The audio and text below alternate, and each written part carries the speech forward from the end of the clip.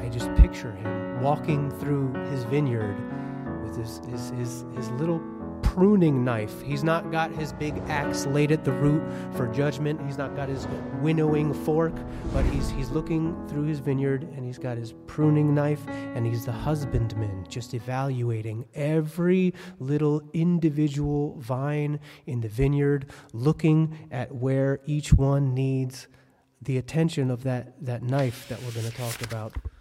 Well, good afternoon, everybody. Good to see you guys again from GCC. How many people here other than Jason were at Rudy's wedding the other day? Anyone else go to Rudy's wedding? Oh, just y'all. All right. One of our GCC folks got married just the other day.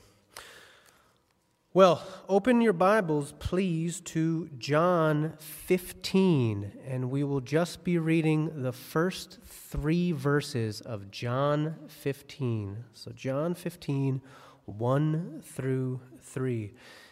And the title of the sermon, I already told Carlos back there, is going to be Lovingly Pruned. Lovingly Pruned. This is kind of that section that the emphasis is very often the abide in me. You can't bear any fruit apart from me. But this pruning reality is very prevalent, very important, very necessary in the Christian life. So I thought it would be good to give that a bit of airtime and consideration this morning. So I will read the text. It's very brief, and then we'll just pray together. John 15, beginning in verse 1. I am the true vine, and my Father is the vine dresser. Every branch in me that does not bear fruit, he takes away. And every branch that does bear fruit, he prunes, that it may bear more fruit. Already you are clean because of the word that I have spoken to you. Let's pray. Heavenly Father, thank you for sending your Son, the true vine, into this world to teach us with these perfect symbolisms, this perfect imagery. Jesus, we desire that your Spirit be in our midst to apply the preaching of your word in a felt way, in a helpful way, in exactly the way that is needful for each one present. Thank you, Father, that we're not here cast upon our abilities. I'm just a little weak, forgiven man, but I have your word here. So, Lord, would you do the work? I don't have to be nervous. It's you applying your word to your people. You won't leave us alone, Lord. We're asking that you do give a sense of your help in the preaching, a sense of your help in the hearing, Lord God. The different distractions that can cloud our mind, preoccupations. Lord, we know we don't come to this building unopposed. There is a spiritual warfare that wages all about us, Lord God. If we could see the invisible, we might see enemies, Lord, subtle enemies seeking to distract. Please, Lord, grant that we should have in these unfolding moments clear air in our listening, Lord God. Just listening for what your Spirit might be saying through the simple preaching of your word. Lord, attend to this with the power of your Spirit and help your beloved people. We love you, we trust you, we're cast upon you this morning, Lord. We pray all these things in Jesus' name. Amen.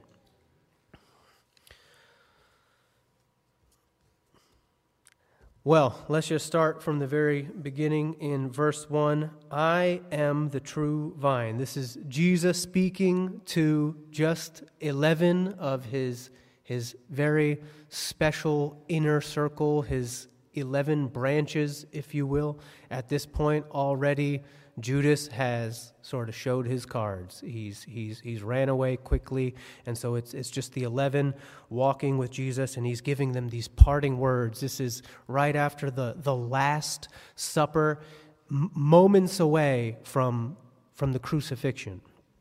And he's giving them this precious discourse, this precious teaching, just another agricultural word picture for them to understand how they are to relate to him, who he is, who the Father is. And if you just trace back through the Gospels, it's just plenteous. It's bursting with agricultural imagery. It's just there. You can't escape it. God the Father loves to communicate this way, and the Son, sent on the Father's errands, is just here speaking just the words that the Father gave him, so that we might understand, so that through this unique, perfect expression, he reveals himself, his self-revelation through these metaphors. And so he starts Jesus by saying to his 11 and to us, I am the true vine. So I just want to look at a little bit of the Old Testament threads that sort of undergird this and precede this, because this is not just a new thing that Jesus is introducing. If these guys have read their Old Testament, then they will perhaps have had maybe their ears perk up and say, oh, yeah, that part in Isaiah. Oh yeah, that part in Jeremiah, that part in Zechariah. This stuff is all peppered throughout. It's not just Jesus comes on the scene and suddenly there's a bunch of agricultural references. It's all through the Old Testament too. So I just want to look at a couple of those briefly as we look at Jesus revealing his identity as the true vine. So in Isaiah 11:10, we hear that he's the root of Jesse. I won't read it all. You don't have to turn there if you don't like, but I'll be reading just real quickly from Isaiah 11. And it says there shall come forth a shoot from the stump of Jesse, and a branch from his roots shall bear fruit, and the Spirit of the Lord shall rest upon him. This branch, it's a him. And the Spirit of the Lord shall rest upon him, the Spirit of wisdom and understanding, the Spirit of counsel and might, the Spirit of knowledge and the fear of the Lord. And I could keep reading, but we'll just keep moving. But we get introduced in the prophet Isaiah, chapter 11, to this root of Jesse. Then again, it's expressed in Isaiah 11, verse 10. It says, in that day, the root of Jesse, who shall stand as a signal for the peoples, of him shall the nations inquire, and his resting place shall be glorious. And Romans 15:12 actually quotes Isaiah 11:10 and gives us confidence and no question that this is talking about Jesus. And then Jeremiah 23:5, we see him as this righteous capital B branch. Jeremiah 23:5, it says, behold, the days are coming, declares the Lord, when I will raise up for David a righteous branch, capital B branch. Translators did a good job there. I will raise up for David a righteous, capital B branch, and he shall reign as king and deal wisely, and shall execute justice and righteousness in the land. Jeremiah 33:15, in those days and at that time I will cause a righteous, capital B branch to spring up for David, and he shall execute justice and righteousness in the land. Then Zechariah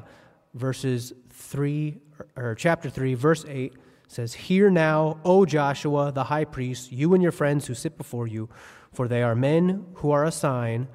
Behold, I will bring my servant, the capital B branch.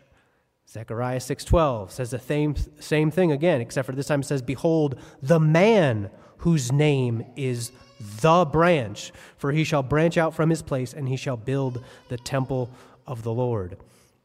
So it's all foreshadowing Jesus. All these prophets are saying with numerous times, numerous imagery, agricultural imagery, he's the root of Jesse. He's a righteous branch. He's the man whose name is the branch, not just a branch. And then, just to cap this off real quick, it's very exciting to me. The Revelation 22:16, I'll read this one for you, says, this is Jesus speaking, I, Jesus, have sent my angel to testify to you these things in the churches.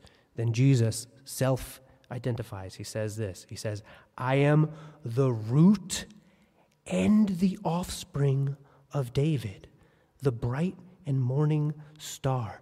I think that's just such a cool nod to the eternality of God. I am the source of David, and yet I humble myself and become the branch from David. It's just incredible that the one who before Abraham was, I am. The eternal one, the one who was there, present at creation, is both the source of everything, and he enters into the world as the branch, the offspring of David, the root and the offspring of David.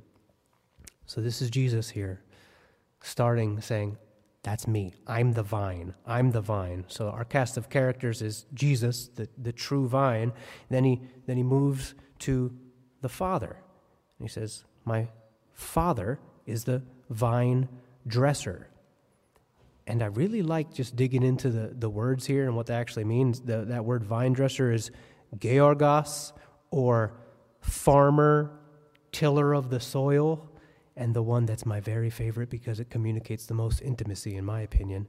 Not just farmer, not just tiller of the soil, kind of sounds like a job, but husbandman. Just let me say it again with that word in the place. And my Father is the husbandman.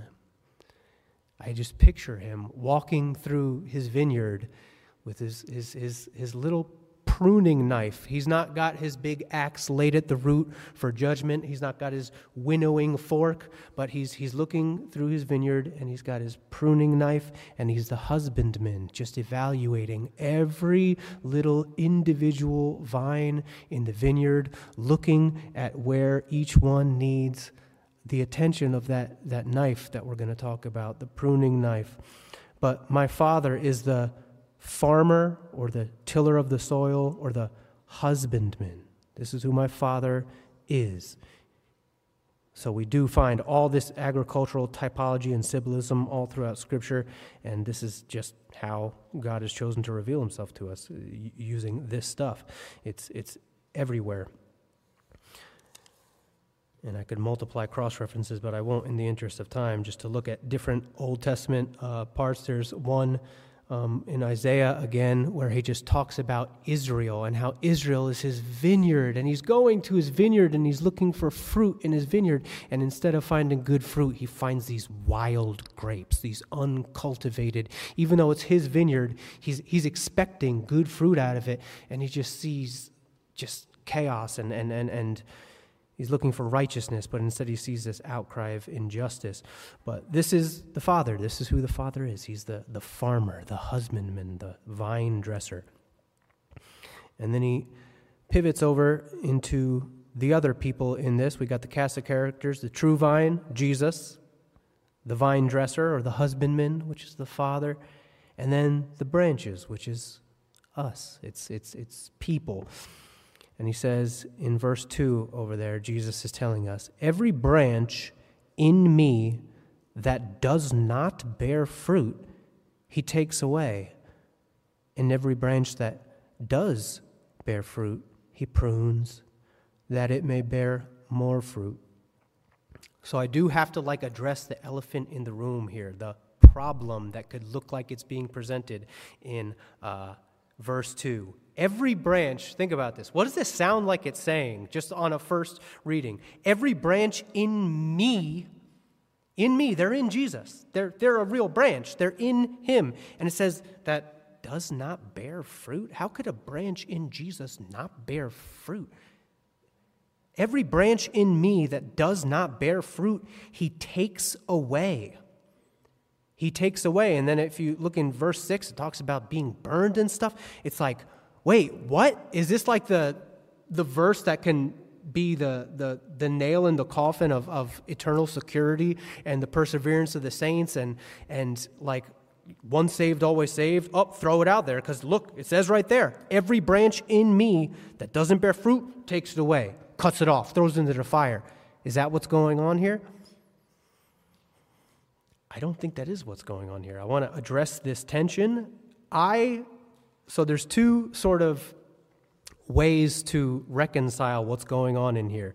Every branch in me that does not bear fruit, he takes away. So someone like a Spurgeon will say something like, well, when he's saying every branch in me, he's saying every branch that appears to be in me and doesn't bear fruit. So these are people that are like pretenders. They're just associated with Jesus, but they're not really in Jesus. And mind you, this is happening right after Judas dips and leaves and is on his way to betray him. So people will say, and someone like a Spurgeon will assert, that the in me here doesn't really mean in me. It actually just means, people that are kind of associated with Christ, but not truly savingly associated with Christ. And you see instances of this, like with the wise virgins and the foolish virgins. You got the wise virgins who have oil in their lamp and they're on their way to meet the bridegroom. And then you got the foolish ones who they're with the wedding party. They're hanging out in the same place. They even have lanterns. They're so convincing. They seem like they're going to the same destination with keeping the same good company. They're not all out there outside of the joined people of God. They're there in the building. They're there. And yet they're not real. So a Spurgeon will say that in this verse 2, every branch in me that does not bear fruit, he takes away, is actually referring to people that are not really in Christ savingly, which there are many of. I'm sure some of you can think of someone that looked like they were doing good. They looked like they were in Christ, and then boom, it's like, what? What happened? They looked like they were like the foolish virgin, where they put on a very good show for a while, and then they were gone. They showed their cards. So Spurgeon would assert that this is the sort of person that's being spoken of here in verse 2. But I found, and that was the view that I had before I studied this out a little bit more. And now I'm leaning more towards a different view. Who here has heard of James Montgomery Boyce? James Montgomery Boyce. All right. Casey, right? James Montgomery Boyce. He's not some wild liberal theologian trying to redefine the Bible and make it say something to suit his own hopes and appetites. He's a reputable, good, solid guy. As far as I know, correct me if I'm wrong, solid guy. He actually has a different take on this section that I found to be very interesting and quite persuasive, actually. He says, every branch in me that does not bear fruit, he takes away. This word takes away is airo, and it is very often defined as to raise up from the ground, to elevate. So it has two uses. It could be raise up from the ground and elevate, or it could be to take off, carry off, remove. So if we're going with sort of the more traditional understanding, the one that even Prince of Preachers Spurgeon goes for, it says, every branch in me that does not bear fruit, he removes. It's not bearing fruit. It's like the barren fig tree. Fruitless thing, removed, dug up. Why should it waste any more soil?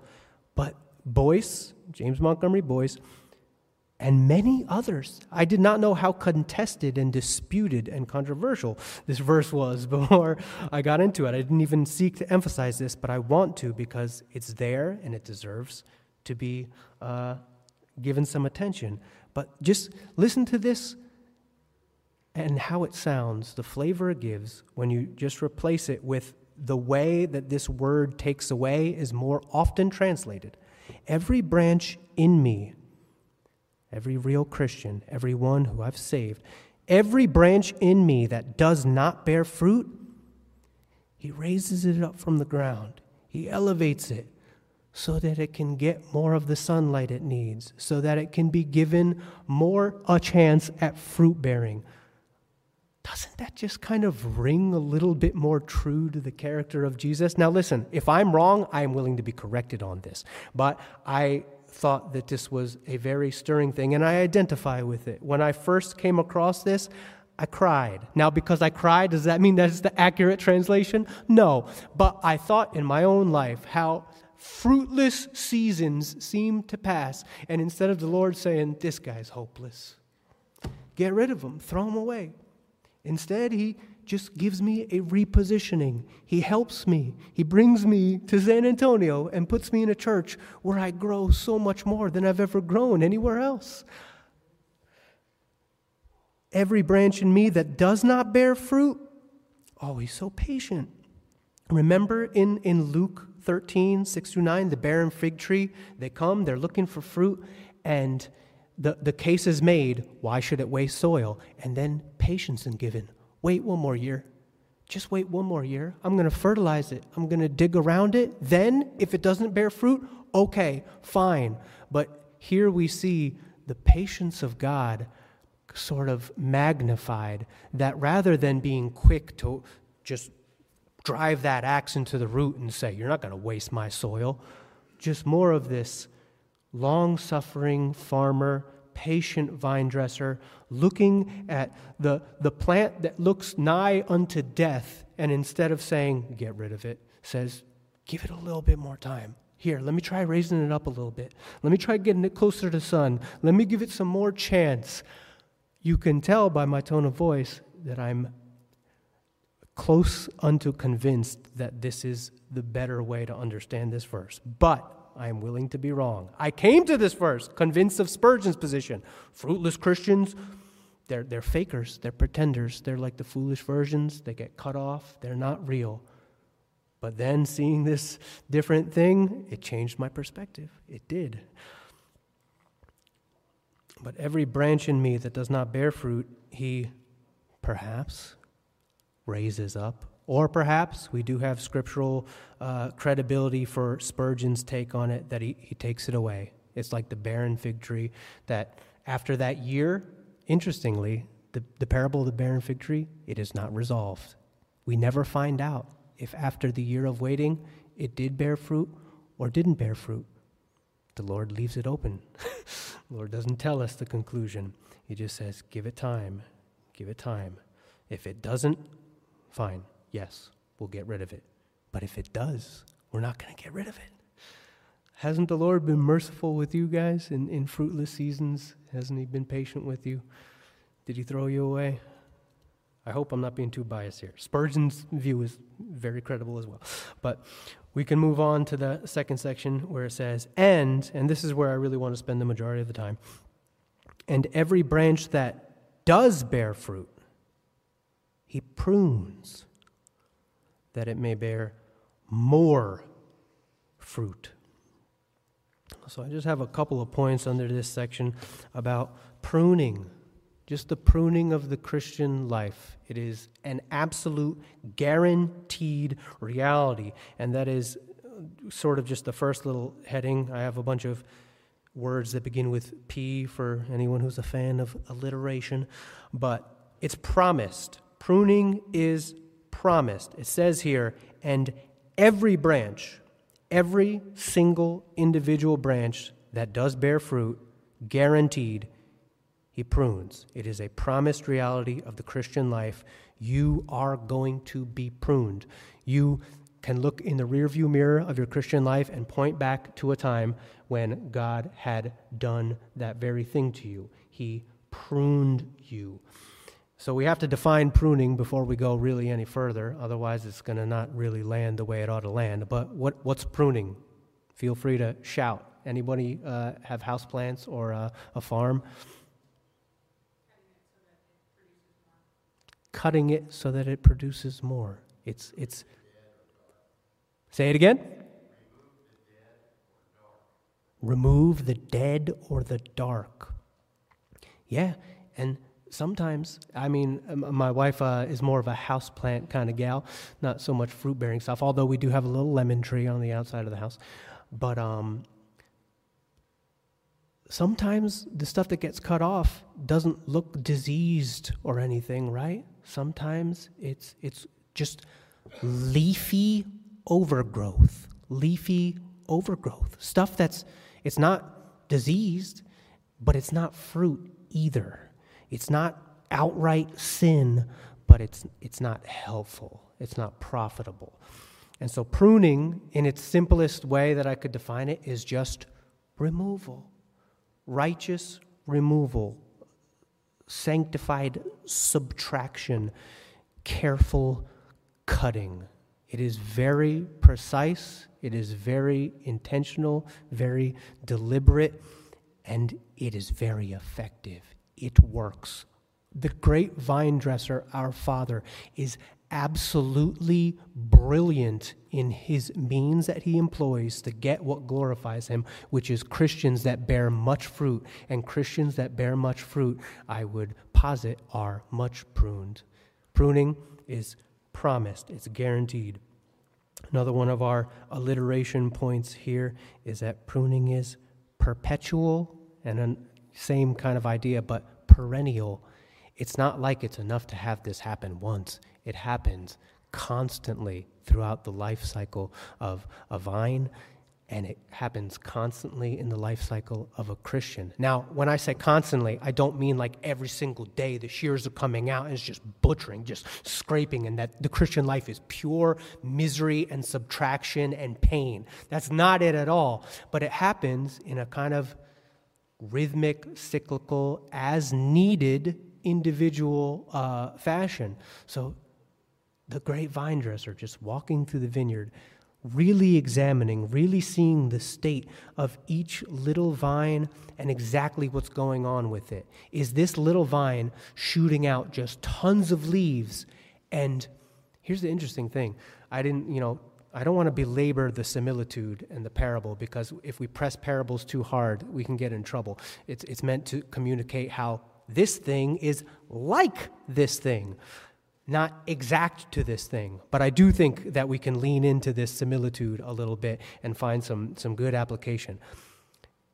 In the life of a vine, it can, if left alone, the vine can just produce so much leafy overgrowth that it actually covers the poor little grapes that are underneath, that are trying to grow, from getting the necessary nutrients and sap and sunlight. They can create this shade where the real stuff, now the leafy overgrowth is very showy. It can look nice. It can indicate health. Like, oh, look, my vine is so healthy. It's got all these green leaves. But the vine dresser doesn't grow vines for leaves. He grows it for grapes. He wants wine. He wants something sweet to the taste and sweet to eat. You don't eat those leaves. I mean, grape leaves. We get grape leaves sometimes, Greek food, grape leaves. They have use, but it's not the primary use. But these little vines can have so much leafy overgrowth that it's not like it's bad. It's not like it's diseased. It's just not what is most glorifying, not what is its intended primary purpose. And so the parallel to our own lives is that there's so often stuff that the time, the energy, the sap of our life can get given to, and it's not inherently evil or sinful, but it's just not necessary. I'm reminded of the place, I believe it's in Hebrews 12, I think verse 1, where it makes this distinction between you lay aside the sin that so easily entangles, and you cast aside and lay aside the weight.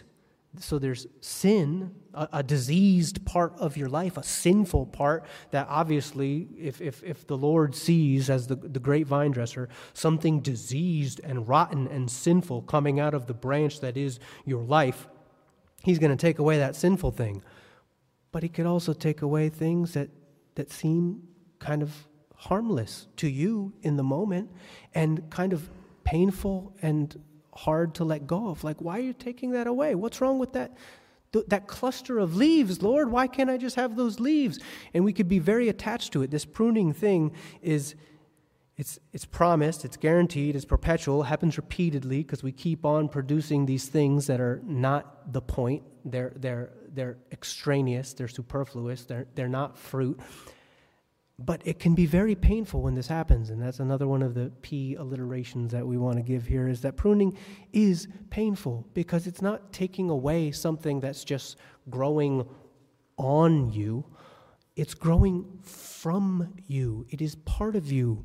And so there's a pain associated with this, which makes me think about the other Hebrews verse where it says, no discipline is pleasant in the moment, but it is painful. But afterwards, for those who have been trained by it, it yields the peaceable fruit of righteousness. The peaceable fruit of righteousness. So this is without a doubt painful, but God, when he treats someone as a son or a daughter, he disciplines those he loves. We read that in Revelation 3. Those he loves, he does chastise. Those fruits that are, those branches that are fruitful, that he loves them, sometimes he has to take that precise but sharp and painful pruning knife and just hold it in one hand and take the pruning knife in the other hand and just scrape away that thing that is just not necessary. And I'm not going to pretend like it does not hurt.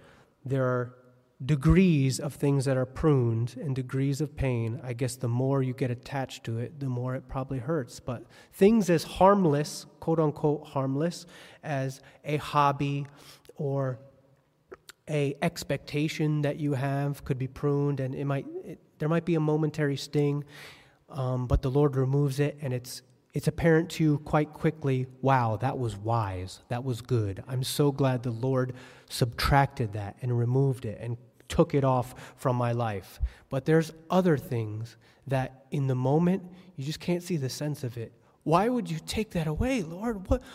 Why can't I just hold on to this little thing? Sometimes it's something as significantly attached to you as a relationship or a ambition, a career, some expectation or goal or idea about your life. You're like, I just thought this was it. I thought this was the direction. I thought that person was the person that I was going to marry, or I thought this idea, this whatever outcome, these things that are just attached to you and growing forth from you. It's not, I do not in any way want to diminish how painful this process can be. But I'm sure many of you can point in the rear view mirror of your life and look back with greater clarity and say, in the moment, that really did hurt. But man, that was good. What the Lord did there in taking that thing away was so wise, so good. And I don't want to romanticize it because sometimes you don't get that hindsight, retrospective clarity. Sometimes it's just painful subtraction and you just have to yield and trust. God, you're good even if I don't get it. Even if I have no idea why you put me through that painful cutting, that painful subtraction. But pruning is promised. Every Christian goes through this. It is perpetual or perennial. It is needed because we, left to ourselves, will produce lots of extraneous, superfluous stuff. I'm reminded of, what's that one? Hebrews, where it talks about prior to conversion, the Gentiles were like a wild, uncultivated olive shoot. And then they're taken and they're grafted in to what is a cultivated olive tree. And so I just like that idea of cultivation implies care. Before we're saved, the Lord isn't subtracting all this stuff. He's just letting us be kind of wild and bear fruits unto death.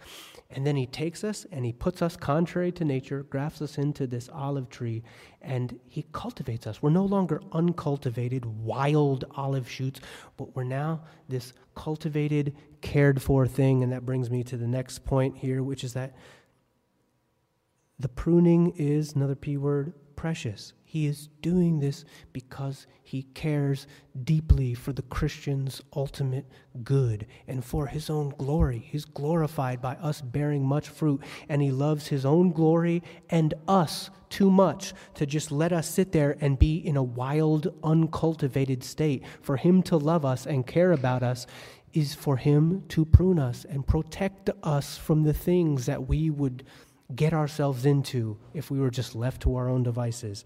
Pruning is precious because it shows his care. He cultivates and he cuts because he cares deeply.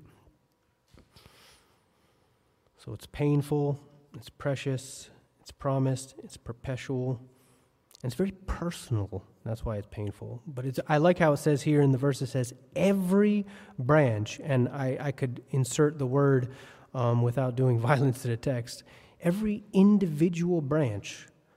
He's looking at this thing one by one. He's not taking a sweeping, broad stroke of a sickle and just saying, oh, looks like it's pruning time, shwink, and just sort of carelessly, thoughtlessly hacking away at the entire vineyard and saying, all right, well, let's just hope that this accomplishes widespread fruitfulness, and if there's some damage done in between, no big deal.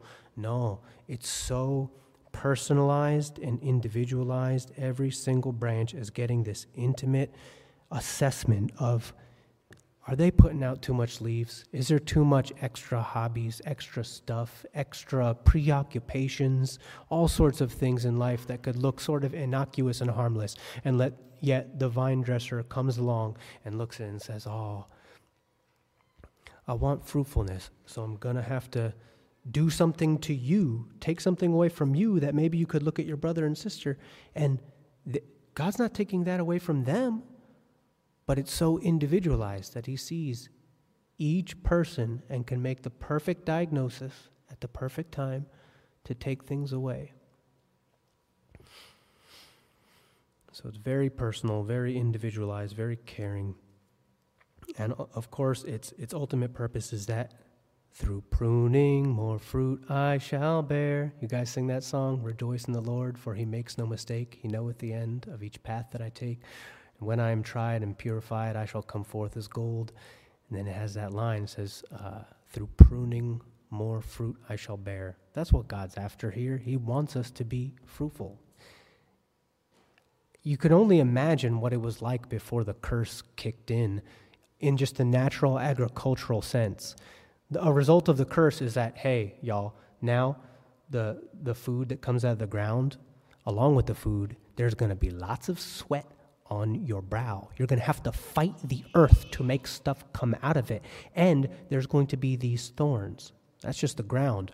But human beings, how much more after the fall, these people that would have just walked and had no sin or flesh or devil to fight against, can you imagine just the incredible fruitfulness? But now, after the fall, there's just such a resistance to our fruitfulness, and we need such interventions from the vine dresser to ensure that we actually do what glorifies him most and what is actually our very best, that we bear fruit. So he's doing this pruning, this painful cutting for very good purposes, and it indicates that he does love us. What else do I have here? Sorry, my notes are a little wild. But yeah, just to zoom out and sort of look at this from an even wider application, I will grant that the text here does have it more zoomed in on individuals, but I think there is some sense in which you might be able to apply this in a corporate sense, that the fruitful church, he prunes, the local body that he loves. Obviously, he's concerned for the purity of the church, so church discipline is a thing, and that could be regarded as a pruning. But what about when people just leave and it's not because of church discipline? I'll just say, as a way of personal anecdote, that when we lost lots of members, they just left, and these were very solid members. A thing that brought great consolation to my own heart was viewing it as perhaps the Lord's own very precise, very wise pruning, that he led certain people to go to other churches and that he could graft them in elsewhere and they could be fruitful there, and that there is actual good that could come about in the body of that has been pruned, that has lost members. Because I will tell you what I saw after we lost lots of members. I got to see other people do things that they would have never done unless that very fruitful, good, helpful leader or church member was gone. And then it's like you just see the timid shaking hand raise and say, I could try teaching in the children's Sunday school. I could help with the evangelism. And then you fast forward over a span of months and years, and you see this person thriving, fruitful, because of the church losing members. In the moment, it just looks so discouraging, like, why? Why are we getting smaller? And then, if you just hold on a little while longer, just wait another year, you see what happens after people are gone, and the people that are still there growing and maturing and tapping in and doing necessary things. It's very encouraging to me to take this perspective and think that perhaps God has very wise sovereign purposes in a church temporarily shrinking. To bring it back to the agricultural references, this is so interesting to me. With these grapevines, do you know that they actually are not best served by the quote-unquote perfect soil? They benefit from soil that's not that great. They actually don't produce the sweetest grapes that make the sweetest wine if they're like babied and watered a ton and there's no storms, the soil is just so meticulously kept up with. It is actually beneficial for the resilient grape. It pushes more sap and it expends more effort through stressful conditions and makes sweeter grapes. Can you just see the parallels there that are present for the individual Christian life and perhaps for even more expanded out corporately? That when a church goes through hard stuff, I mean, you see pictures of this. I think Jenny Montgomery, our beloved piano player, sent my dear wife a picture of a tree after it's been pruned. It just looks sad. There are times where the poor little grapevine just looks so bare and dry. And then you go up to it and you cut more parts away from it, and it just looks so pitiful to the eye. Like, what?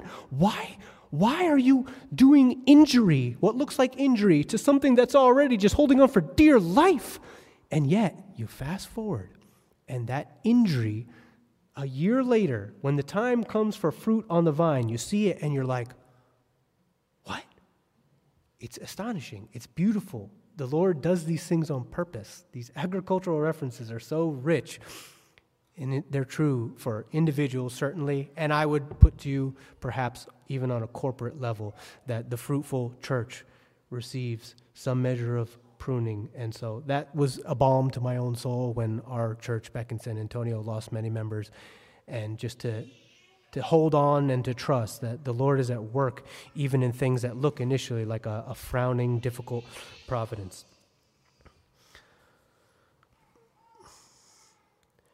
Well, I don't know how I'm doing on time, and my notes are a little bit scattered here. So I will just conclude with a couple of little closing applications here. Let's take a look. Oh, yeah, there's one other point that I think is worth bringing.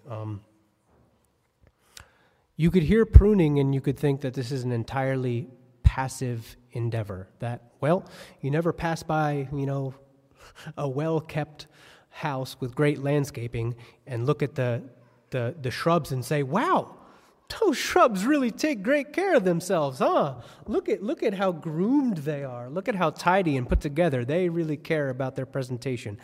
Of course, we do not say that. We say, oh, wow, their owner or the person caring for that land takes care of them, and they just sit there and receive it. So if we press this similitude and parable too hard, we can come away with the conclusion that pruning is a purely passive thing. And at some level, in some sense, it is. Sometimes God orchestrates providences that are way out of our control, and it just happens to us. We are not really involved. We're just there taking the cut, regardless of any obedience or inclination of our own. God's just doing it to us. So sometimes, yes, God is just pruning us, and we are in a passive position. But I think there's enough times within Scripture that indicate that there are a participation that can happen too. I mean, we see times like the one I mentioned before about cast aside every sin.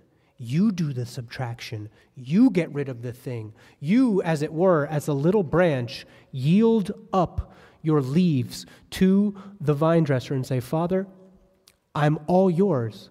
You take away what you want to take away from me. You know better. I submit willingly. You even ask and probe by prayer and say, Lord, is there any way in me that's displeasing to you? Is there something that's ripe for cutting?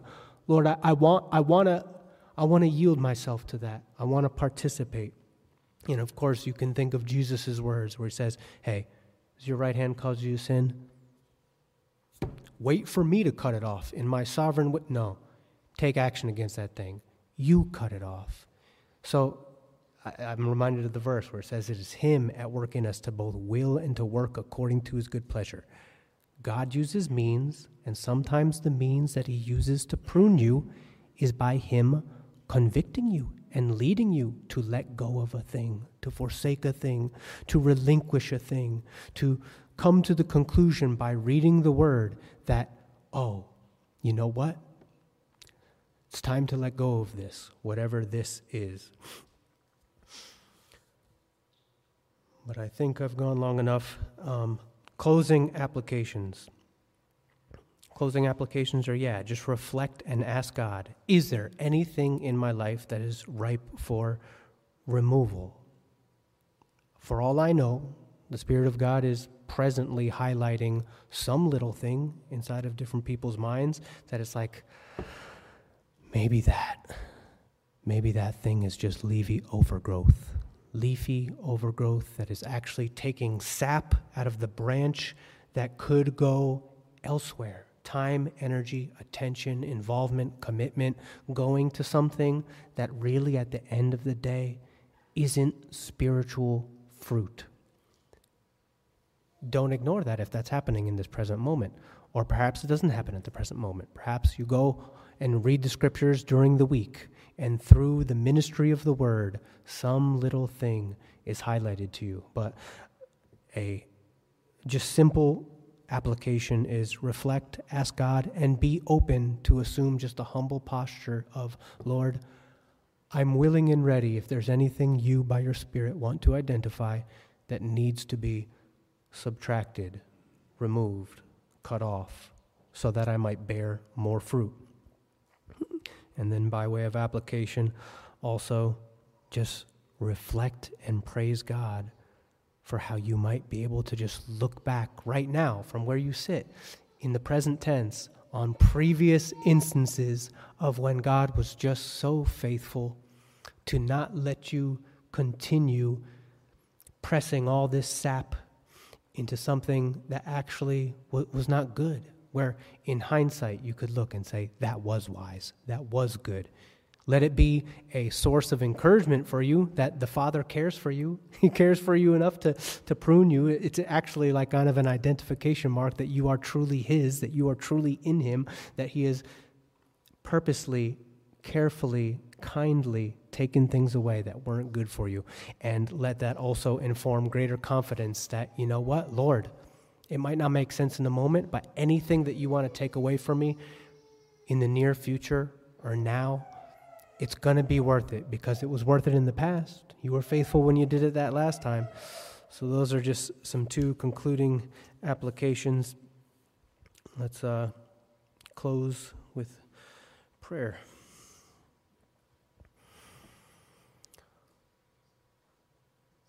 Oh, Father, you are the vine dresser. You're the farmer. You're the husbandman. You're very, very, very aware of each individual person's state. You know where there's just all this overgrowth, stuff that is not really serving your kingdom purposes. I don't know those things, but you know those things. You can reveal those things. Lord, my own heart, there could be stuff I'm not even aware of, and that you just identify.